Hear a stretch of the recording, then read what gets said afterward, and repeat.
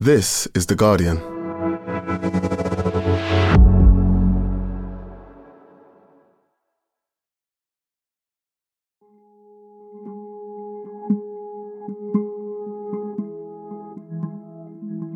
The Russian invasion of Ukraine sent shockwaves throughout the world, as videos, pictures, and first-hand accounts of the death, suffering, and devastation came out of the country. It was as sudden as it was brutal and relentless. Ukrainians woke up to find themselves plunged into the midst of war. Explosions and air raid sirens ringing out here in Kyiv and cities across this country. There's one. I don't know if you can hear that. Can you hear that, Mark? There is no reason to believe that they're going to stop anytime soon. And their objective clearly, at least to me, seems to be the occupation of my entire country and the destruction of everything that I love. And whilst it has shown how fragile peace and stability can be in the face of an autocrat, it's also brought into focus just how reliant Europe is on Russian fossil fuels. The price of oil surged over $100 a barrel in hours after Russia launched the attack. Gas prices across Europe soared by more than 30%. Europe as a continent is hugely dependent on Putin for the flow of its gas and oil. More than a third of Europe's gas supplies come from Russia. In recent months, this has meant Putin's regime has been able to squeeze supply, causing gas prices to soar. And it's now forcing countries to completely rethink how they supply energy to their citizens.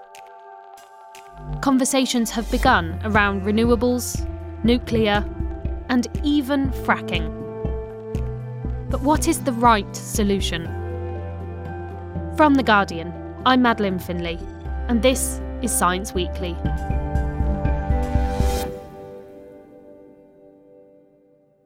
Fiona Harvey, you're The Guardian's environment correspondent, and you've been looking at the relationship between energy supplies, the Russian invasion into Ukraine, and the climate crisis.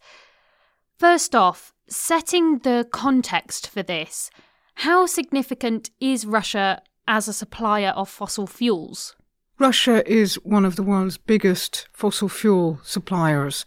It's a very resource-dependent economy. Russian industry never really recovered after the collapse of communism, and the whole economy really is built on resources, most of them either fossil fuels, oil and gas, or other minerals and metals which are very heavily dependent on energy. So Russia supplies the rest of the world, but mostly Europe. Germany uses Russian gas to heat its homes and power its industries, and is becoming even more reliant on Russian gas as a transition fuel because it's moving away from coal, but it's also shut down its nuclear power stations. And this dominance and this reliance that Russia has fostered in Europe is really beginning to be weaponized by Vladimir Putin. And that's really interesting, that idea of Russia weaponizing and politicizing Europe's dependence on gas. But aside from being a significant source of Russia's income as a country, why are people talking about energy supplies in relation to the invasion of Ukraine? First of all, people are dying in Ukraine. People are suffering because of this terrible invasion, and that's what we must be most concerned about. But the energy implications are being considered in capitals around the world as governments take on the fact that Vladimir Putin is using his energy dominance as a political and indeed a weapon of war. And the most important thing they can do is to get themselves off this dependency on Russian gas and to a lesser extent on Russian oil, and to move away from fossil fuels. And of course we know that that's also what we need to do if we want to save the climate. So it really is urgent on every kind of level.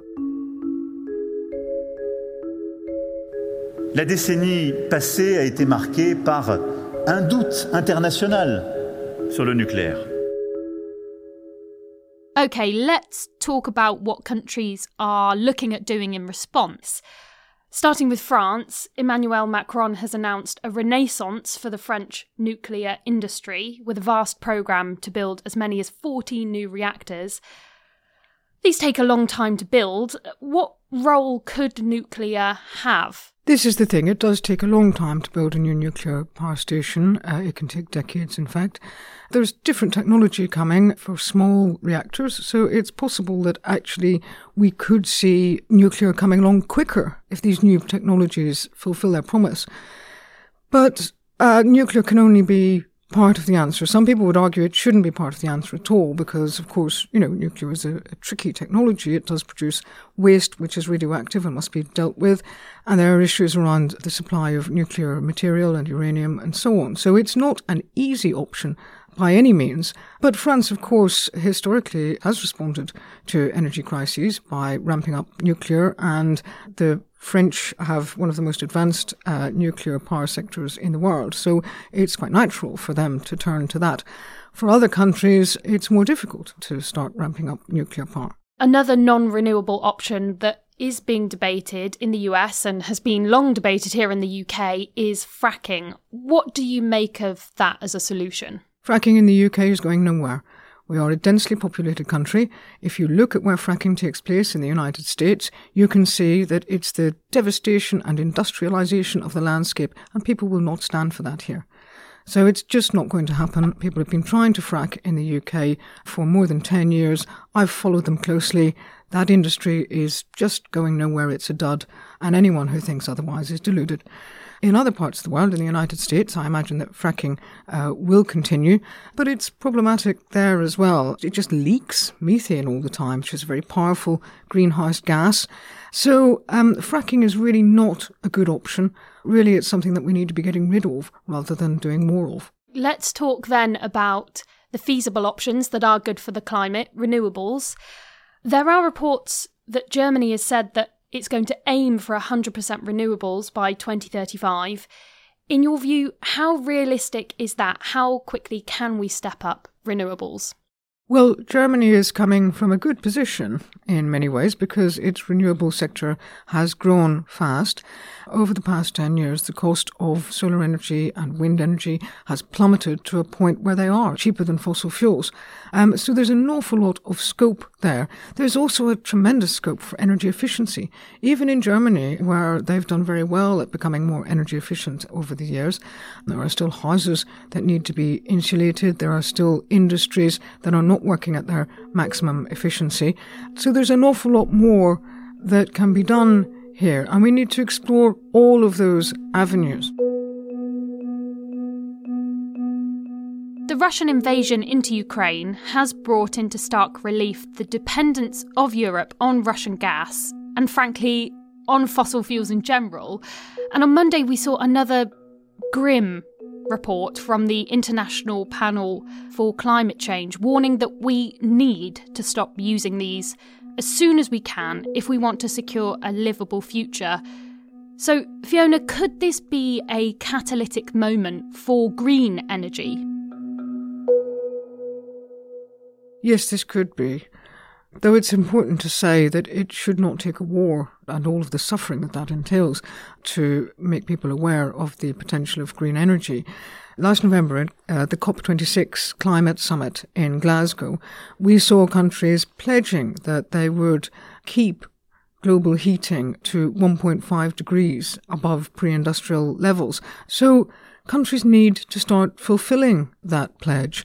What we've seen, as we've seen these very high energy prices, attacks started on net zero, saying that the answer to high gas prices is more gas, which will not solve this crisis now, and which will not head off future crises in decades to come, but which will destroy the planet. So it's an incredibly illogical argument.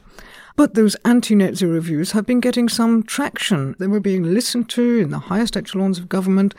But what we've seen now is the fact that if we want to continue relying on fossil fuels, we will be relying on some of the most autocratic and unpredictable, irresponsible and illiberal states in the world. You mentioned there the COP26 summit in Glasgow that You and I were both at, Fiona. And I think it really emphasises the international collaboration required to switch to green energy and to hit the climate targets that you've described. So I wonder, how will all this feed into ongoing climate diplomacy and the likelihood of Russia coming to the table at the next summit, COP27? Well, Russia was almost invisible at COP26, quite deliberately. Russia, of course, has these huge fossil fuel interests and does very little to reduce its greenhouse gas emissions. I mean, Russia could do an immense amount just by stopping the leaks in its infrastructure. And the IEA, the International Energy Agency, did a report last week on this showing that it wouldn't even cost them anything. It would make them a profit if they did so. But they won't, because it's not something that Vladimir Putin cares about. And we're all seeing very clearly at the moment what Vladimir Putin does care about. And so it's going to make things very difficult at COP27 in many respects. What needs to happen is for other fossil fuel exporters to explain what they're going to do. One of the things that I find really difficult to get my head around in a way is that, as you've said, it's taken something as tragic and as awful as war to wake up a lot of the world's politicians to what a dependency on one state providing a lot of their fossil fuels really means in reality. And yet, we have known for a long time about the damage that's done by fossil fuels. This is a crisis that hasn't happened overnight, and yet it does feel that it's happened now very suddenly. Humanity seems to sleepwalk into crises all the time. I don't know quite why that is, but perhaps we could do better in future. We need to see that a large part of geopolitics is dependent on resources, in particular fossil fuels, and look at the implications of that and try to head off these conflicts before they happen. I think it's possible to argue now that it will be a safer world as well as a cleaner world if we go for renewable energy and get off fossil fuels. Climate change itself has the power to worsen, if not create, conflicts. And having seen the consequences of this conflict at present and of other conflicts around the world, we should be doing everything that we can to stop the threat of climate change making all of this so much worse. Fiona, thank you so much. Thank you. Thanks again to Fiona Harvey. You can find links to her articles covering the climate crisis, energy, and its links to the Russian invasion of Ukraine on our podcast webpage. You can also get all the rest of our coverage on the Ukraine invasion at theguardian.com. For more on Ukraine, do subscribe and listen to our sister podcast, Politics Weekly UK, with host John Harris, which is out every Thursday. And if you enjoy listening to The Guardian's Jonathan Freedland discussing US politics every Friday, you'll want to subscribe to his new podcast, as Jonathan's show won't be available on Politics Weekly UK for much longer. It's called Politics Weekly America, and you can find it wherever you get your podcasts. So, to get all of the latest news from Washington and beyond, search for Politics Weekly America and hit subscribe. That's Politics Weekly America, out every Friday. And that's it from Science Weekly today. The producer was me, Madeleine Finlay. The sound design was by Max Sanderson, and the executive producers were Max Sanderson and Danielle Stevens. And we'll be back on Tuesday. See you then.